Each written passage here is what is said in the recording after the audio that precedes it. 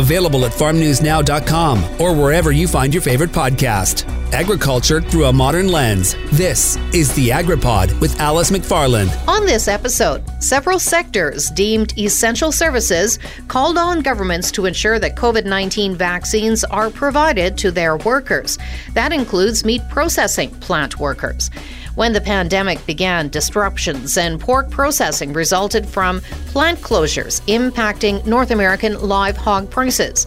Sask Pork General Manager Mark Ferguson is with us, and he'll discuss the impacts of the pandemic, and he will praise the actions taken by Western Canadian processors and farmers.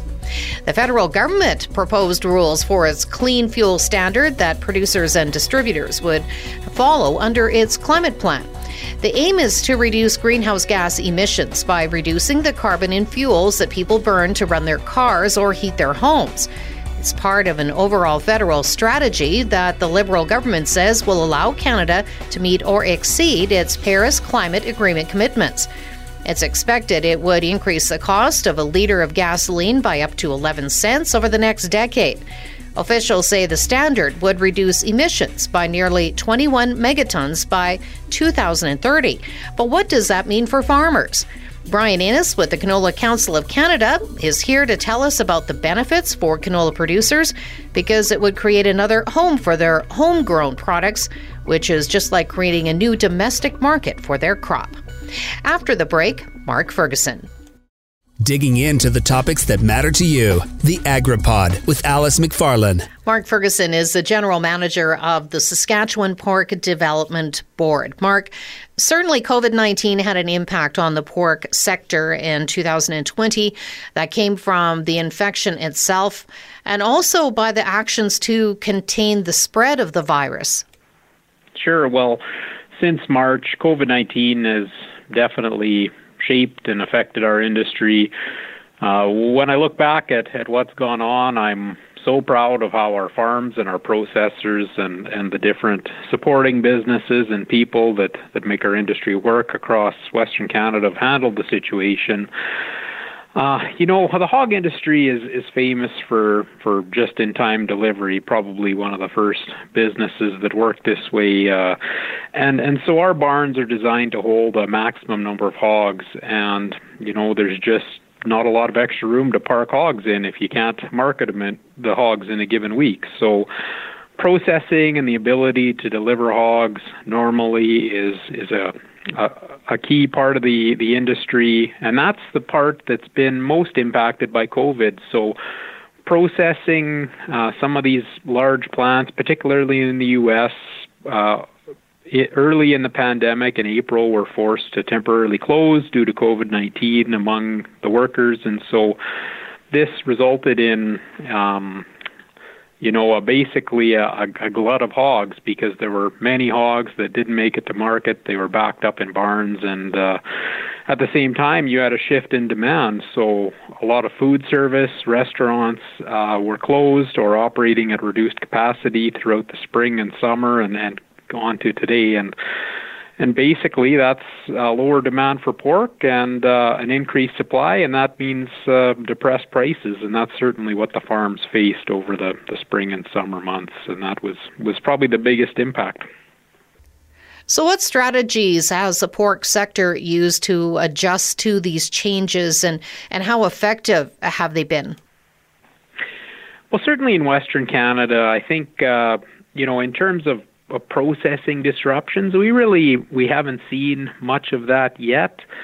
Processors early on established some very successful protocols to keep disease from entering and spreading in their facilities, and so the disruption that occurred in the U.S. really didn't repeat itself in Western Canada yet, and although there have been a few isolated outbreaks, it's not been something that's shut down our industry for sure. And so things like split shifts and staggered break times, of course masking, barriers between workers, and social distancing at all times are some of the measures that were taken in these plants. And these same these same prevention strategies were also implemented on farms to prevent the spread within barns. So I think that when you look at Western Canada, we've been very successful at keeping COVID-19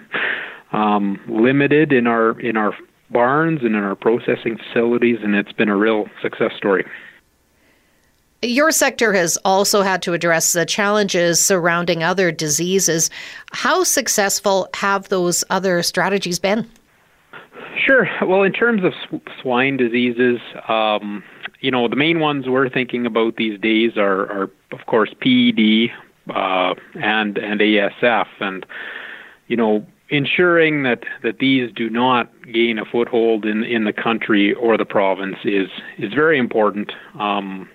Not only does a disease like ASF impact your production, but it also affects your ability to market pork around the world. And as we've seen, when other countries do contract ASF, there's usually a bit of a market disruption. Certain countries, even when you establish zoning, don't recognize it right away. And the best way to make sure this doesn't happen to us is that we keep it out of the country.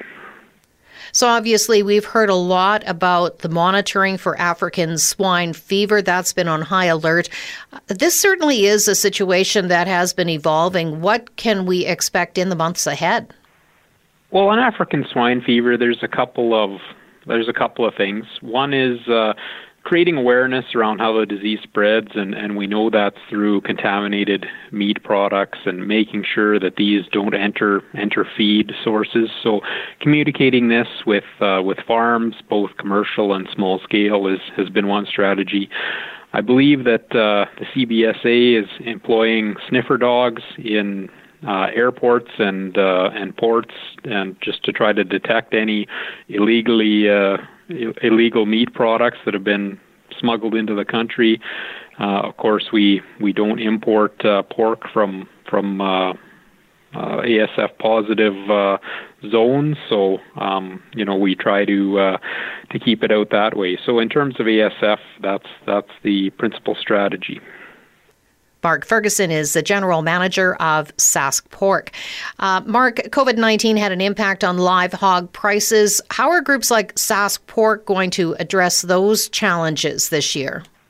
Sure. Market hog prices and feeder pig prices were very disappointing throughout the spring and summer months of 2020, and prices basically have been at their lowest level since 2009, so the lowest in a decade. And we've had a nice recovery this fall. Pricing has been, actually higher than it normally is in the fall months. And, part of that was the situation in Germany with they're a major exporter on the world stage. And when they can't export to many Pacific countries, that has probably resulted in our increase in prices. So, that's this year, but the hog industry in general is well known as one where our prices are extremely volatile. Politics, trade disputes, foreign animal diseases in faraway countries, those are the things that seem to impact our prices probably just as much or more than supply and demand in North America, which is really interesting. And the other thing that's happened, there's been a divergence of pork prices and hog prices. So, pork prices continue to increase in value while hog prices remain relatively stagnant. And that spread is becoming a major concern. And so what we've been doing as a Western industry is to explore the formulas that we're using that are mostly based on U.S. live hog prices. We've looked at different ways we can price hogs in terms of bringing the cutout value into these pricing formulas and tried to estimate what type of benefit that could have for farms. And we think it reduces the volatility in the markets, and it may provide a small boost in prices going forward if we move to that. So we've collaborated with other Western provinces to do this, and met several times with processors over the course of the year to discuss new pricing mechanisms. So that's the strategy that's been taken on this one. Now, you mentioned the Pork Promotion Research Agency. That's something new. Can you explain what the role of that organization will be? So the Pork Promotion Research Agency is something that's been, we've been working on it for a long time. This is an organization that was proclaimed by the federal government, and this is a big step forward for it. The proposal to create the PRA was established in March in the Canada Gazette Part 1, and so this agency is going to be funded through the collection of a levy on imported hogs and pork, and this is very similar to the Beef Promotion Research Agency. And it's estimated that the import levies will generate somewhere around $2 million annually in new research funding for the collective benefit of the entire Canadian pork sector. So this is the U.S.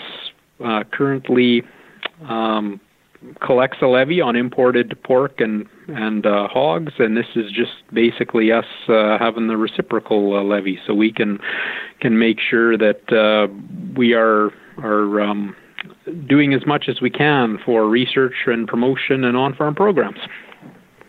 Well, we've moved into this new year. What will Sask Pork's focus be in 2021? Well, for the next year, I think we're still a ways away from the end of this pandemic, so continuing to make sure our industry is viewed as an essential business and can continue operating throughout the pandemic. We would like to see our processing facilities perhaps given a priority on vaccines. So we know that a disruption in processing has a huge impact on the entire economy. So we would like to see vaccines provided to processing workers as soon as possible. We're going to continue working on the Promotion and Research Agency file to get that moving, as well as continue working on pricing in the coming year. So I think it's just continuing the work that we've done in the past year. Saskatchewan Pork Development Board General Manager Mark Ferguson. After the break, Brian Innes with the Canola Council of Canada will discuss the federal government's proposed clean fuel standard and what it means for agriculture. Digging into the topics that matter to you. The AgriPod with Alice McFarlane. The federal government released its proposed clean fuel standard back in December of 2020, and it examines the potential use for biofuels as a method for reducing greenhouse gas emissions. I have with me here today Canola Council of Canada Vice President of Public Affairs, Brian Innes. So, Brian, the industry has been very positive in its response to this new fuel standard. It appears this would be beneficial for canola producers, and one of the things that has been mentioned a few times is the development basically of an additional market for their crop. We've had a chance to review it at least at a high level, and we'll be really looking into the details of the regulation that have been published so far, and also additional details that come out over the coming months at the Canola Council. What we've seen so far is quite positive, because it holds potential to drive demand for canola. And we also saw that the requirements that came out last Friday for sustainability of Canadian crops won't involve any detailed on-farm requirements for Canadian agriculture. Initially, there were concerns there could be a European standard applied in Canada, but that's not the case? Yeah, what we've seen come out on Friday is essentially that on a national basis in Canada, farmers will be able to sell their crops into the biofuel market without any additional requirements on their farm. It's similar to what we do with the U.S. biofuel market. Every year, for example, we have to submit to the U.S. authorities how the agricultural use of land in Canada hasn't changed. And we've been doing that for over a decade, and that will be a similar approach that applies for the Canadian framework.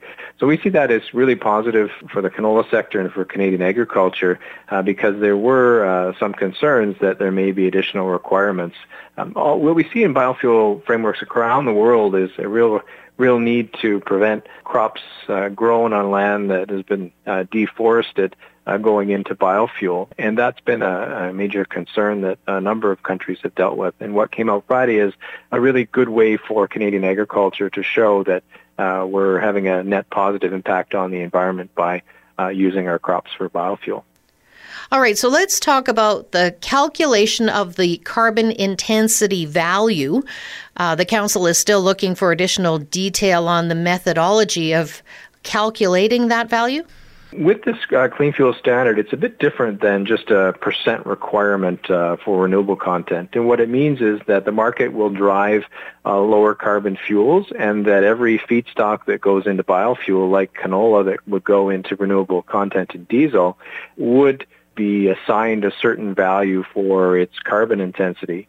So what that means in practice is that the better a feedstock is, the more it will be valued in the biofuel market. So it's a real key thing we're watching from a canola perspective, because we have a unique story in canola where we're taking carbon dioxide out of the air and we're turning it into food and fuel, and also putting carbon into the soil. And so we want to see that the framework for that the government comes out with over the next few weeks and months really reflects canola's carbon advantage. And we see that as really key to help driving demand for canola here in Canada. Now, the modeling included in the proposed clean fuel standard stated an 11% biofuel content in diesel in the year 2030 compared to the current 2%. So what does that mean for the canola sector?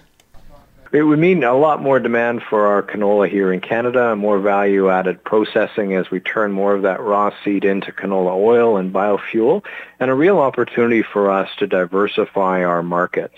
That 11% of renewable content, we estimate, would be a market about the size of our canola seed exports to Japan. So a really significant opportunity, 2.6 million tons of demand for our product right here in Canada. And that's really critical for our canola sector at the moment, because it offers diversification opportunities away from volatile markets like China, and it offers our farmers stability and local demand where they can deliver their canola to a local crush plant, and the stability that provides to communities right across our country. Brian Innes is the Vice President of Public Affairs with the Canola Council of Canada, and we're talking about the federal government's recently released proposed clean fuel standard.